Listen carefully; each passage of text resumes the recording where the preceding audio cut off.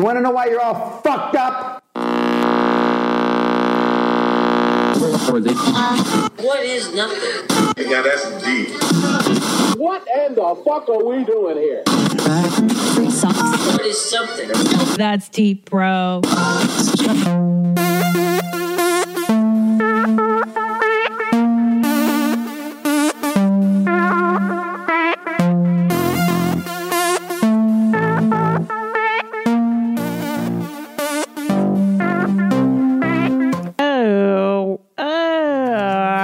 Welcome to That's Deep, bro. Oh, that was abrupt and terrible. Sorry. I'm your host, Christina P. Thank you for downloading this episode of That's Deep, bro. Let's get to some business. Firstly, thank you everybody in San Francisco that came out to see me perform at Cobb's this last Sunday. It was amazing. It was so much fun. I really appreciate it. And let's keep the comedy train moving. May 4th is sold out in Huntington Beach. May 5th, however, has been added to the Rec Room. Tickets are still available for that. That is this Saturday, so snap them up. And then May 9th, Oxnard at Levity Live. And then November 24th, House of Blues in San Diego, California. Those tickets are now on sale to the general public. December 8th, New York City Gramercy Theater. A theater. Tickets are available at Christina P. Online. And what else? I don't know. That's it. Okay. So I normally start the show with music, but I opened up my computer and this was up, and I felt like it was very serendipitous. It is the fabulous Bill Hicks. This is probably one of my favorite bits of his that he ever did. He's dead. He died at like 34 of cancer, which is crazy. But spent the last, his remaining time on Earth touring, of all things. But he's a legend. I love him, and I hope you enjoy Bill Hicks and this episode. Well, I tell you something. I learned something very important watching that Clarence Thomas hearing. Do you know what I learned? I don't stand a fucking chance. Don't even call the committee to order. It'd be a real short hearing. Mr. Hicks, are you familiar at all with a video series called Clam Lappers Volumes 1 through 90?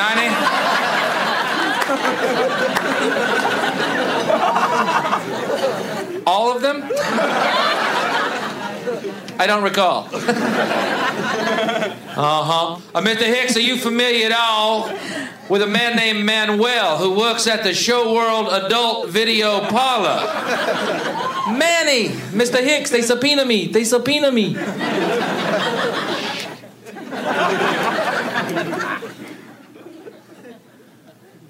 But I tell you, after the Pee Wee Herman thing and then after the Clarence Thomas hearings, pornography's gotten a really bad name in our country. And I'd like to state for the record right now, I love pornography. Love it. I have tapes that are pure fucking art, I'm telling you. People fucking, sucking, every imaginable position, the finest looking women, fucking, sucking. I love it. For the record. Mr. Hicks, thank you for your testimony. I don't know if we have a place for you right now on the Supreme Court. But boy, you ever thought about becoming a senator? Come here, boy. Bring some of them tapes over here. Look at that. Whoa. Bring them over to Teddy's house. Yeah, look at that there. Woo, she go to that like a duck to water. Look at that there. How.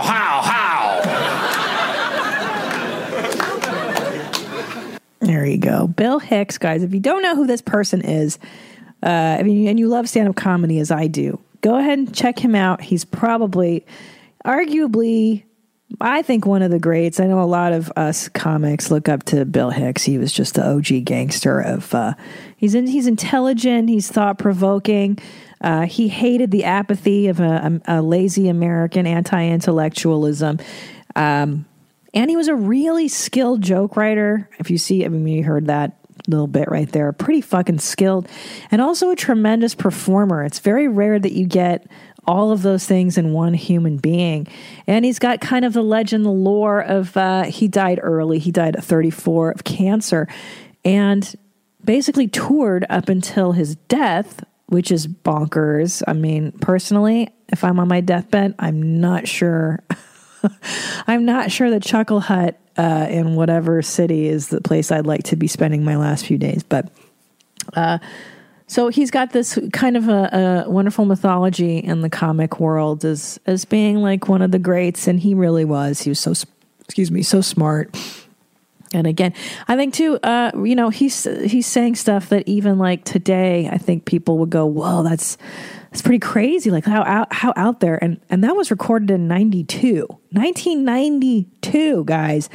And it's shocking still by 2018 standards, which is fucking pathetic and kind of scary. But but I think Hicks was responding to the kind of Reagan or George Bush, first Bush regimes and, speaking his mind and stuff.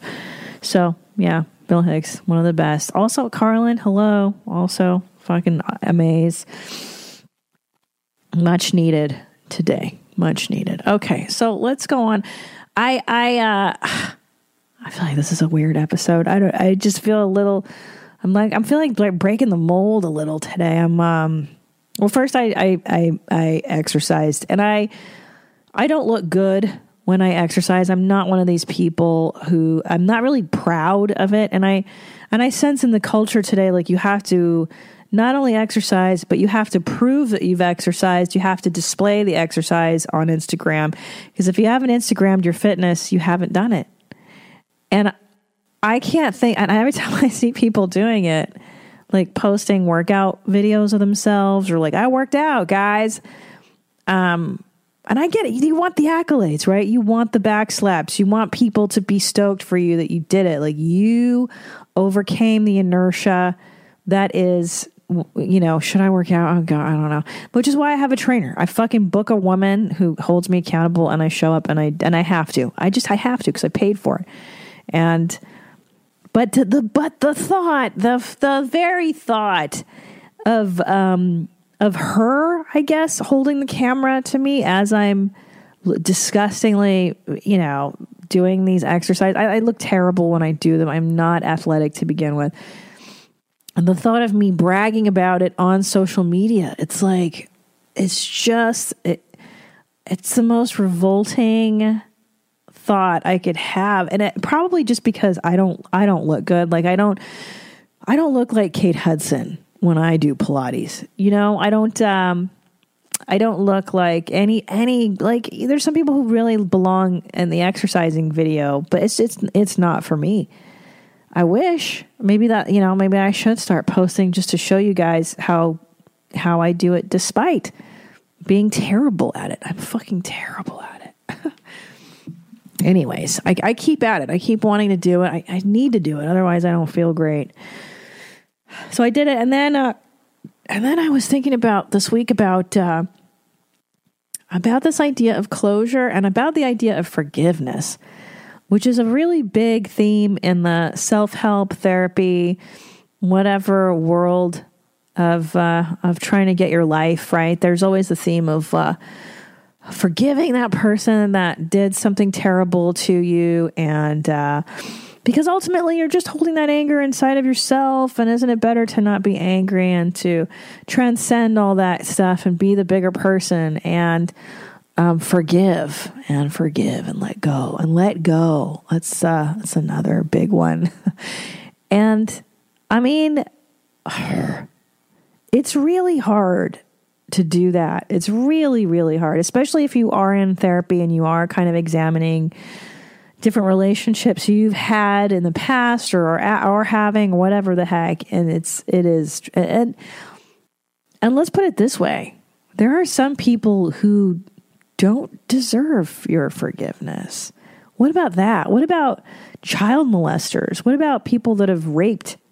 What about, the real physical abusive pieces of shit that hurt children and, not just your run of the mill, like shitty parent, but like the real deal, like scum fucks.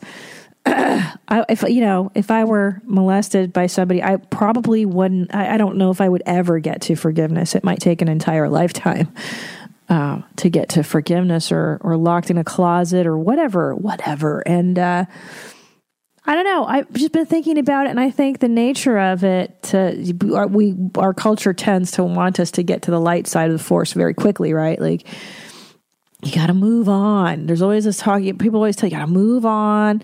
You got to have closure. You got to, and it's like the mind and the emotions kind of don't work that way.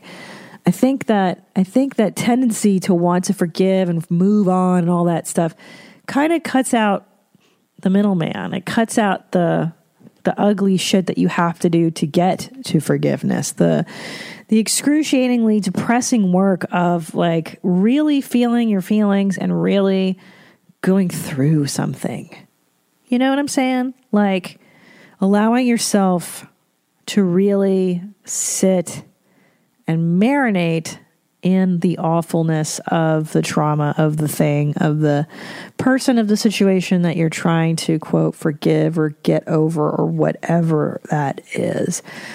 Because as humans, like, who wants to feel shitty? Who wants to feel badly about themselves? Who wants to be depressed? Who wants to be... Nobody. And so I get these emails about like, well, I just broke up with someone, or this horrible thing happened. How do I just get to feeling normal again? How do I just to feel good again? And it's like, well, I mean, fuck, there's entire industries built around that. The solution is in makeup, right? You ever go, and I'm hooked on buying makeup lately because I look like hot shit warmed over. And, I swear every time I buy anything in makeup, I'm like, this is it. This is the concealer that's going to change my life. This is it. I'm going to buy this thing, and like everything's going to change. It's going to turn everything around for me. And then you realize like, oh, that's not really the answer. But yeah, but that's what everyone wants to sell you on, right? The makeup, the diets, the clothes, I don't know, the cars, the whatever the fuck it is, that's going to take away the need for you to actually feel like shit for a prolonged amount of time. And then after which you do come out okay. Right? Because I will tell you this thing I learned is that with forgiveness and closure and all this horse shit and confronting people, and this and that. Like, I was talking to my shrink about it, and apparently you need that other person to take responsibility for what they've done to you. So you'd have to be dealing with somebody who is really able to go, oh, I did that to you. I didn't realize it hurt you so badly. I'm so sorry. I'm going to take responsibility. And gosh, let's heal this, you know? And if you have one of those people in your life who's done something and you can kind of make amends, you have to be on the same, you have to share a reality in order to do that. And if that's the case, then great. There is such a thing as forgiveness and closure and moving on. But that person has to acknowledge what they've done and how they've wronged you, et cetera, et cetera, et cetera. Now, in the case of, you know, hey, dead people or people that are on another planet mentally, we all deal with those. There is no such thing as closure, as true forgiveness. And, yeah, and that's complicated and that sucks. And that's one of those things that I think just over time, you kind of, you accept more and more and more, but I don't think you completely get over and forgive. I think that's not, I don't know. Is that entirely accurate? I just think you get used to something more and more, and it's less of a thing in your consciousness. It's less of a bite. It's less of a blaming thing. There's less charge to that thought. And I don't know. Maybe over time, yeah, you do, but you forgive. I don't know.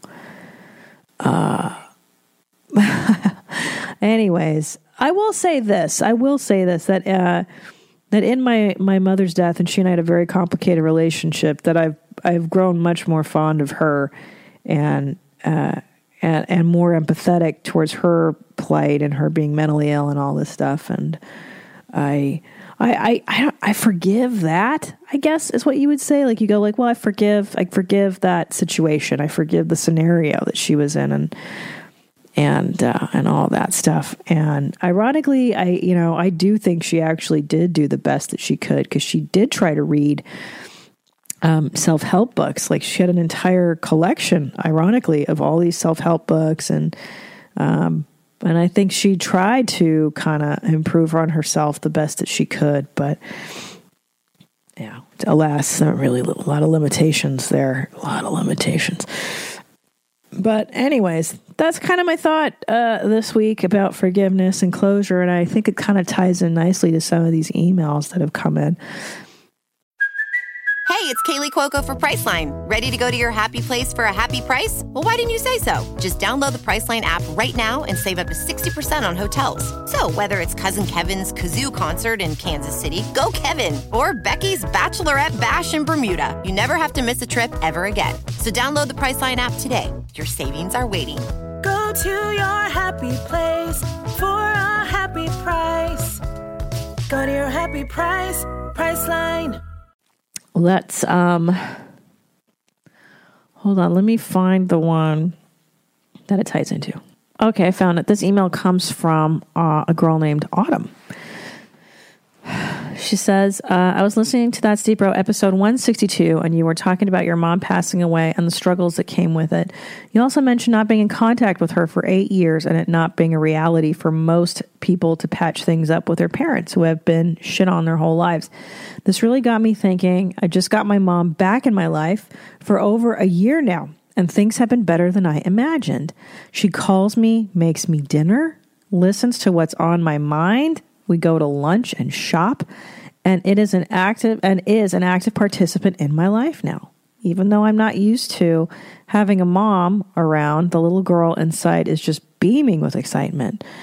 With that being said, there's some backstory. I'm 29 years old. I grew up with a very self-absorbed, TBH, narcissistic, drug-addicted mother. What's TBH, narcissistic? Textbook? I grew up pretty much taking care of her. I've lived off and on with my grandparents, who are both now passed on, mostly because my mom has been in trouble with the law multiple times. She went to prison for the first time when I was 15, and thank goodness my 26-year-old sister, who happened to be living with us, took care of me and my little brother, who was only 7 at the time. Oof. Since then, she's been to prison 3 times. After the second time, my sister moved away, and my brother and I went up to live with our grandma. Shortly after that, our grandmother passed away. My uncle told us right before she passed we wouldn't be on the streets and we could live there, but sold the house and told us we had 8 days to find somewhere to live. I went to court, got custody of my brother, did the best I could trying to raise a young boy only 8 years younger than me. Yikes. Making things work, my mom got out and wanted my brother back. But I didn't think that was healthy, so I kept and let her visit. My brother resented me for it. Shortly after being home, our mom went right back in. Ooh, fast forward to today. My mom is back in mine and my siblings' lives, and things have been going smoothly. I'm still skeptical every day that she will be ripped away from us again, and sometimes get anxiety just thinking about her leaving us again. I keep reminding myself that my mom has been clean and sober for 7.5 years now, but only 1.5 of those may have been by choice. The others may be because she was locked up. I actually do enjoy getting to know her, but maybe that could make it worse later. Am I making the right choice by giving her another chance just because she's clean, or would I have been smart to protect myself for the what if? Thanks a bunch, Autumn. Oh my goodness, Autumn. What a story, huh? Holy mackerel. So you're asking if it's right to give her another chance, or just protect yourself for what if, for the inevitable. She's been clean for 7.5 years. That's cool. Even though 1.5 of those are by choice. Now, from what I understand, though, in prison, drugs are still pretty accessible. I do believe it's still a thing. Like, if you want to find it, you will get it. So I don't know. But I'm not an expert on prison. I have no fucking idea. But yeah, why wouldn't you be tentative about this person who clearly has a history of back and forth, of addiction, of neglectful parenting? But here's the thing. You said it's been a year and she's been pretty on great behavior.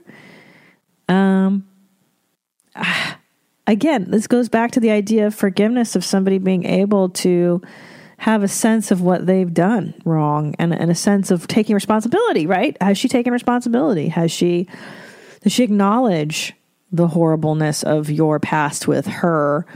And fuck, I might even ask her. I'd sit down with her and be like, dude, bro, like, I want this, bro, but your track record is pretty crazy.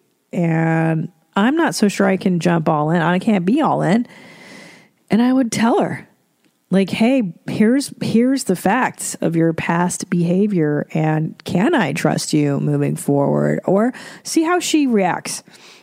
See if she acknowledges. See if she takes responsibility. Because generally, if, like I said in the beginning of the show, if someone doesn't take responsibility, there's no changing the behaviors. There's no moving forward. It sounds like she's on the up and up. It sounds like it. But however, it sounds like she's also got a lot of stuff going on with recidivism and drug use. So yeah, you should be on guard, but you should also convey that. I would convey that to her, adult to adult. I like this. I like you. I like what we're doing, but I don't really trust you. And if she's of sound mind and if she is as healed as she kind of seems to be, I think that she'd agree with you and be like, yeah, I kind of fucked up with you guys for 29 years. Sorry about that whole leaving you to raise your own siblings, and sorry about that whole displacing you and making you live with your grandparents. Oh, and then your grandparents kicked you out last minute too. Sorry about ruining your entire childhood existence. Like, if there's no acknowledgement of that, then I would say be on red alert. Red alert. Red flags. There's flags are flapping so loud in your ears you can't even hear what's happening around you. Yeah, and I'd say plan for the next stint in prison, the next relapse. As far as I mean, look, 7.5 years of sobriety is pretty amazing. And I am not, I know nothing about this kind of, really, unfortunately, drug stuff is not, I've had some experience, but I've not had this particular fun in my family. We tend to just go alcoholism, narcissism, mental illness, not so much the hard drugs. So sorry, I wish I had more personal experience, but my gut tells me you're right. Why trust a bitch? She hasn't exactly had a great track record, and a year of acting like a normal person. Cool. And also, hey, I look at what we think a normal person acts like, or a maternal person, BT dubs. Because you've had such shitty mothering, I think those of us that have had shitty moms, kind of like our bar for what's nice and motherly is really low. Really, really, really tragically low. So what you might think of as like, hey, she's really doing this, could just be as simple as like, wow, she showed up on time for dinner tonight. Isn't that a miracle? Isn't she a great mom? But you say that she's listening to you and interested in your life and stuff, and that's pretty amazing. So I don't know if she had to come to Jesus in prison. I hope she did, and it's not impossible. I mean, I've read stories, biographies of junkies, people that have been horribly addicted to drugs and have turned their lives completely around through, groups, AA or whatever, therapy or whatever the fuck, Jesus. It's not impossible. It's not impossible. There's always the potential for people to change if they're not completely kooky nutters, mentally ill and untreated or untreatable. There's a handful of disorders that are very difficult to treat and medicate and everything. But other than that, I mean, if someone's doing the work, why not? Not only that, Autumn, I want this to work for you. I want you to have a mommy. Believe me, I fucking want this to be real too. But that being said, you have every right to protect yourself, your emotions, and your siblings' emotions. You got to call her out on the past, have a real open, honest dialogue about that past, and see what she fucking says. And if it's total denial, and if she says some horse shit like, I did the best I could. No, you didn't. No, you didn't, bitch. When you were in prison, was that the best you could do? Or when you were shooting shit into your arms, was that the best you could do? Don't fucking, if any parent says that to you when you confront them on their shit, that's like the laziest, bullshittiest, like, forget it. You're banging your head against the wall. I did the best I could. Or when they blame you, well, you were a bad kid. You were so difficult. Oh, forget it. Forget it. You're never going to have the relationship you want. By the way, I highly recommend this book I just read. It's called Toxic Parents, that discusses this exact phenomenon. Toxic Parents by Dr. Susan Forward, old school 80s book. Now, she advocates the confrontation method with people, with the person that offended you. I'm not so sure that's always called for. I wouldn't personally advocate that, especially if that person's on another goddamn planet. It's going to be more harmful and hurtful, I think, for you than anything else. And, sometimes it's best just to kind of throw your arms in the air and accept what is than to constantly plan your case against. You know what I'm saying? You feel me what I'm talking about? Man, God damn it. All right. Since we're on this topic, I think this is a pretty great one, too. It's kind of adjacent. This one comes from M. She prefers to remain anonymous. Longtime listener, big fan of both Dad Zebro and Your Mom's House. Thank you very much. Okay, she writes, I love your perspective on family members and the pressure to consistently take their shit. Plus, this is a newish situation I am in and very unfamiliar with. A close family member of mine suffers from recently diagnosed depression and anxiety. She's taking antidepressants but often strays from her dose, and as well drinks heavily and posts frequently and obnoxiously while intoxicated. Of course, I know this is her way of desiring attention, something myself and my family have tried to give her, but when the posts are inappropriate and quite embarrassing, this is hard for me to respond to. She quickly backlashes times I have tried to help by treating me similar to how she did when I was 10 years old, making me feel small and that my opinions are not worthy of her time. For some quick backstory, to explain my level of sympathy, we are sisters close in age and have never had the best relationship. To be honest, she was a fucking asshole to me through my adolescence, and a lot of her defamatory words and actions stuck with me throughout that time, making me feel very alone and distant from her. She has often felt she was the black sheep of our family, but in a righteous, cocky way, insisting that since I have a stable job, spouse, and social life, that this is an easy route, in her words, that I have taken. To her, taking money from her parents and living with extended family, rent-free, and not showing up for her barista shifts is the more exciting and worthwhile route. At the risk of sounding like a douche, I feel her words do come from a place of jealousy, but these are choices we have both taken. We have had the exact same upbringing and opportunities in life. This kind of feuding is something I know is common with sisters, but we never really mended anything. And it's hard for me to just forgive and forget. Am I an asshole for not providing the right amount of empathy for her for what she's going through now? Deep down, I know her problems are bigger than our distance and squabbles in our past relationship. But a small part of me is clutching to feeling that I should be selfish in who I surround myself with. It is hard to push past this feeling when I see her actions and words deeply affecting my parents and family members. Sincerely and ready to get my life, M. Okay. So, M has a sister that she doesn't, they don't say how old you are, right, M? Okay, I don't know where you are in your life. And you've not really liked her, and now she's diagnosed with depression and anxiety. She's on the meds, good, but she doesn't take them, and then drinks heavily and posts horrible shit on the internet. Okay. Did I get that straight? Sounds about right.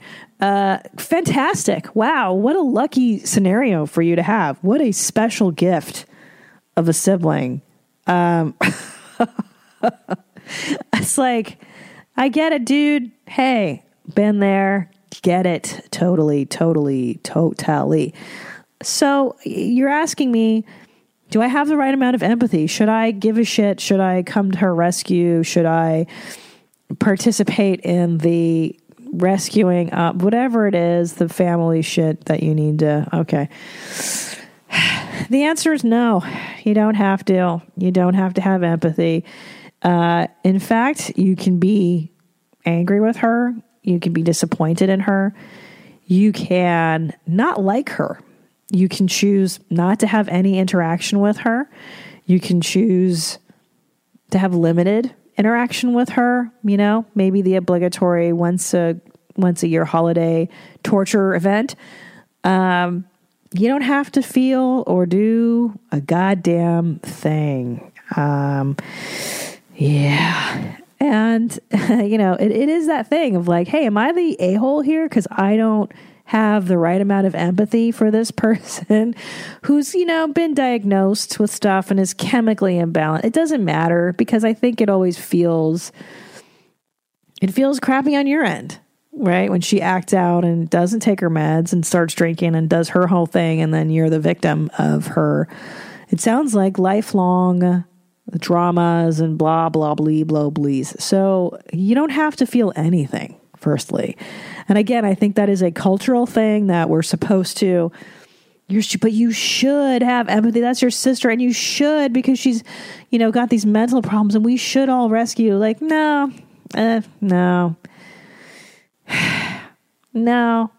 you don't have to. And in fact, it's your parents' responsibility, and it's, you know, it's let them deal with it. If you have parents that are good, you know, it's their job to wrangle, treat, corral, medicate, get help for their young. It is not your responsibility as her sister.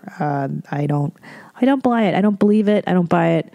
I think what's most important for you is to get your life, go see a shrink, go to therapy. I always advocate the therapy. Fucking talk to somebody about all this and straighten up your end of it, because your animosity towards her is more about you, right? We all know that, or maybe we don't all know that. You know, she's doing what she's doing, and it doesn't have to affect you in the least, but it does affect you. You're keyed up, you're fired up, you're triggered, you're wound up. You're feeling stuff about it. You're feeling animosity.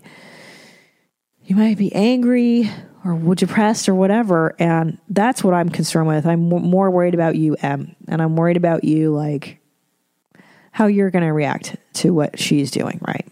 Because that's all you can control is your reaction. So get your ass into therapy. Talk to a shrink. Find a sliding scale therapist. I posted a statewide sliding scale therapy list on my website. That's deepbropodcast.com. Look them up. Try it out. And talk to them, because it sounds like you've had a lifelong shitty relationship with somebody that now, unfortunately, might get worse. Generally, you know, the people with the problems who don't follow the rules of protocol of treating those problems, you might be in for a lifelong fucking thing with her. So may as well get help now. You know what I'm saying? You know what I'm saying? You feel me what I'm talking about? Okay. This one came in, and I just felt so compelled to answer this person. Okay. This is from Ethan. He says, "Hi, Mommy. I'm a 21-year-old with dreams of being a stand-up comedian. I have loads of material written I want to try out, but I have some psychological barriers. My wife, whom I've known since high school and have been with for 7 years now, is pregnant with our first child due May of this year. Congratulations. Neither of us have a college education and are working class people. She works for her parents' business, and I do labor for hourly pay. I personally am not afraid of the work it takes to become a working comic and juggling a newborn and day job at the same time. I know it takes years of effort, and I'm willing to go without sleep or a luxurious lifestyle in order to pursue my dream. However, I am racked with horrific guilt at the thought of pursuing my dream when I have the responsibilities of raising a child and being in a marriage. I was raised by a single father because my mother was a drug addict who hasn't been in my life since I was 10 years old. And I can't help but feel like by following my dream of being a stand-up, I'd be leading my daughter and wife into a hard life with the odds of it paying off being very low. If I don't pursue this dream, I will have to find something comfortable and passionless to do for a living like a trade. My question is, what do I go for? Something comfortable that pays so my family can have an easier life, or do I pursue my lifelong dream of being a comedian? I've been struggling with this for a while because comedy is the only thing I have any real desire to do other than provide for my growing family. Thanks, Jeans Ethan. Okay. First of all, what a beautifully written email. Let's say that's good. You have a good gift of language. Okay, so you're 21, you got a baby on the way, you've got a wife, you have a woman you've been with for a long time. But you have this desire to be a stand-up comedian. Great. Do these things have to be mutually exclusive? No. Do you have to forgo all your dreams because you're having a family? No. So let's put things in perspective, Ethan. I don't know where you live. I don't know if it's near a comedy city, a comedy hub, if you will. But keep in mind, it takes about 10 to 15 years to even get good at stand-up. So you've got 10 or 15 years before shit's going to start really whatever happening. Actually, I would say you've got the first 6 or 7 years of just developing. And you don't need to go on the road to do that, okay? Hey, you said you've got loads of material and you want to try out. It doesn't even sound like you fucking started, and you're already talking yourself out of something you haven't even begun. Listen, it's a slow marathon stand-up. And so many people take breaks, come back, have children, come back. Rodney Dangerfield didn't hit it until he was, 60 or something. He took breaks. He sold aluminum siding on houses. There's a great story of him being on the Tonight Show and the next day going to sell aluminum siding. And he goes into this guy's house and the guy goes, "Hey, weren't you on the Tonight Show last night?" And Rodney's like, "Yep." And Rodney had a family. And he, took care of his family. And when that time was up, was able to be a full-time comedian. So there are lots of people that have families. Go read Bernie Mac's book, his autobiography about raising children and being a stand-up comedian. So firstly, let's back that ass up. You don't even know if it's something you're good at, and you're already talking yourself out of it or worried about, is it worth should I just give up? You haven't even gotten up and tried it.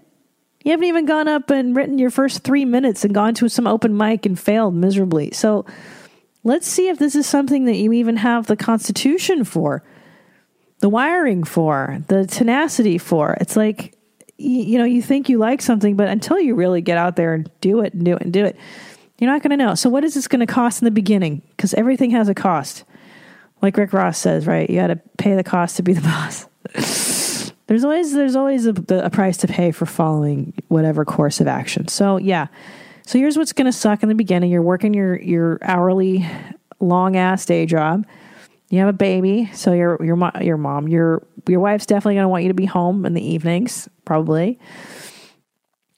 But what you're going to do is maybe once or twice a week, you're going to go after your job and you're going to go do an open mic. Try to get up as early as possible. You can be home by 9. I don't fucking do a spot past 9:30 at the Comedy Store. I'm home in bed by 10:30 when I go out. There's no reason to be out until 2 a.m. if you're doing. I'm sorry, especially if you're in a small town. If you're in a small town, there's no comedy rooms. Fucking start one. Start one. It's a great way to make cash. Start a room. Go to the local bar, the local whatever. Club, whatever. Tell them, hey, give me your off night. Give me your Wednesday night. I'll do a comedy club, a comedy room in here. You invite all your friends, you invite all your people, book it. charge whatever you want to at the door, and now you've made money and you're living your dream of learning to do stand-up comedy. So there's ways to do things. It's not like there's one straight line of becoming a stand-up comedian. I advise you read autobiographies of very successful comedians and see how they did it, because a lot of us don't come from ideal backgrounds, and a lot of them don't have... Listen, Phyllis Diller had 5 fucking kids and started at 35 years old. 5 children at home. But necessity made her have to get a day job as a copywriter, and her husband was a bum who didn't work, and she became the breadwinner. So listen, there's all kinds of ways to do things. There's not one linear way, and you don't have to talk yourself out of your dream simply because you don't have a perfectly clean slate. Now, what I would recommend is support your wife. You've got a year coming up where your life is about to change dramatically. And I don't know if you guys have help. I don't know if you have family around to help you with this newborn. I would ask you, for the sake of your family and the sake of your wife and your child, to spend the next, 6 months, which is not a lot of time, just writing, getting your 3 minutes together, thinking. I wrote my Netflix special literally while I was in the throes of postpartum depression, breastfeeding my son. I was sitting in the dark at 2 a.m, and I would just have these horrible thoughts, and I would write them down. And then months later, when he was kind of up and running, I would do the road, and I was like, oh, this is a new chunk of material. This is going to be a thing. So out of your darkness, out of these times, you might come up with the coolest stuff. But I would recommend taking 6 months to a year to be with that baby and be with your wife and really support her and your unit, your family unit, because you won't get those months back. That's another thing too. It's a cute time. It's a good time. It's not, don't think of it as a deferral on your dreams. Think of it as an investment in that baby's life and in your life and in your wife and your marriage. So take some time to think, plan. If it's starting a comedy room in whatever small town you live in, if it's thinking about the open mic you're going to try, if it's putting together 3 minutes, your first 3 to 5 minutes of material, do that stuff. You can do that stuff when you're up at 3 a.m. with a baby. I did. Fucking sit there and write your ideas. Oh, that's funny. That's terrible. What a terrible thought that is. Oh, that could be funny. You know, you kind of have to work with life, because there's seldom ideal scenarios. We're seldom... The road is never like easy and like, hey, your schedule's cleared. Everything's perfect. You're in a good mood. You're totally healthy. You can do like, it just doesn't work out. That seldom works out that way. There's always some kind of roadblock. And I say, use those things. Use the fact that you're a young parent. And you also have to live your life to be a comedian, right? You have to do the things that other people do, like having babies. So take this time to be with your family. Grow up a little, because you're going to grow up exponentially in the next year with this newborn. And you're going to have so much more material. And then when your baby is a little stable, maybe, like I said, a year. I would give it a year, honestly, until you and your wife are stabilized. Everybody's kind of found a groove. I would talk to my wife in the interim, maybe once things have calmed down, and go, hey, look, I really want to explore this thing of being a comedian. I just want to explore it. Because that is what you're doing, Ethan. You don't know if you really are wired to do this yet. If you really, really want to put in who knows? You might get up, do it, and go, you know what? I don't think I want to be a stand-up, but I'd like to try sketch comedy. Yeah, I think I want to do characters. Or maybe I'd like to write for television. Wouldn't that be kind of a cool idea? Or maybe I'd like to do, I want to be on SNL. So I'm going to start working on my celebrity impressions. So there's so many lanes to comedy, and... I mean, heck, when I started out the Groundlings doing improv, and I thought, well, I'm going to be on SNL. That's what I want. And that's the furthest thing that I ended up doing. So you're just dipping your toes in the water. So let's not put so much pressure on the career at the moment. And of course you should follow your dreams. Of course. And of course, talk to your wife about it. Explain this stuff to her. I think getting her on board is going to be a lot more beneficial to you guys in the long run. And take baby steps too. You're probably not going to be a feature act in a year. It takes a while. And I know nobody wants to hear that when they start doing stand-up. I certainly didn't like hearing that. I don't know how many times I heard it takes 10 years. It takes 10 years. And you know what? That's really accurate. Actually, 10 years and then 15 to really make it. So you've got some time. And just enjoy it. Enjoy the process. Enjoy your child, your wife, and then do this thing when you have, the time. Tell her I won't go out more than X times a week because you do have obligations, which is fine. That's okay. You can have family obligations and still be a comedian. Make a promise to your wife. I'm only going to go out. I've had these open mics planned, booked, whatever. Monday nights I'm going down to the Derby or whatever the fuck the name is. Friday nights I'm going to be at the bowling alley. I'm going to ask to go up early. I can be home by 10. Reassure her. And don't go out and get drunk and fuck around when you're out there doing the work. Do the fucking work because you're a family guy. Okay? You're not going to have the luxury of being a typical open mic or douchebag comedian. So you're going to have to work a lot smarter, not harder. You're going to have to do things a little differently. You're not going to fuck around. You're not going to do drugs. You're not going to party. You're going to go out, do your work, and come home so that you keep your family intact. And that way your kid's going to have a dad. And your kid's not going to grow up the way you did, right? Being abandoned and feeling like shit. So, yeah, there's lots of ways around this. Start reading books about the big ones, the ones you like, the comedians you've liked. I guarantee not all of them have had straight and narrow paths to their success. There's so many different ways to be successful at stand-up. That's kind of the beauty of it, is that there's just no one way. There's no one door. There's no one, and especially with the internet. I mean, I've known comedians who put a bit on the internet and then boom, they're selling out theaters. So it's like, it's all changing and it's going to change. And there's no reason that you have to just, this is a 1950s mentality. Like, I just got to put my nose to the grindstone. I got to give up everything and be miserable. No, you don't. You're just going to take a slower path, Ethan. You're going to take a path that's more responsible. You're going to do it the right way. You're going to do it a little slower, right? And then you'll see where it goes, where it takes you. But at least try it out first. Try it out. You don't even know. We don't even know yet what you're capable of. But you don't want to spend your life being miserable. And if your wife gives you pushback, I would tell her that this is something that's going to really make me happy and really make us happy in the long run, blah, blah. And that you're going to promise her that she is your first obligation. The family is your first obligation. Always, always, always, right? Reassure her that, because that's what she's going to freak out over. And she's not going to like being alone on weeknights. That's for sure, or weekends or whenever it is. So if she has friends and family, invite them over while you're gone. That's going to help her out a lot. She may get lonely. Just letting you know. That is one of the pitfalls, which is why I say don't go out 5 nights a week. You don't have to be a fucking lunatic. You can dip your toe into this stuff. It doesn't have to be all or nothing.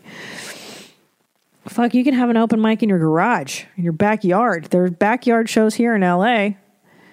You can bring the show to you. Why not? All right. I hope that helps. Listen, I got to go. I got to take a piss. This is fucking killing me right now. Anyways, email me. That's deepbropodcast@gmail.com. Come see me do stand-up, Christina P. online, for tickets. And, yeah, it's been a good week, bros. Let's do this again next week. Okay. Until next time, that's been Deep Bro. Now what? I don't know. Philosophize with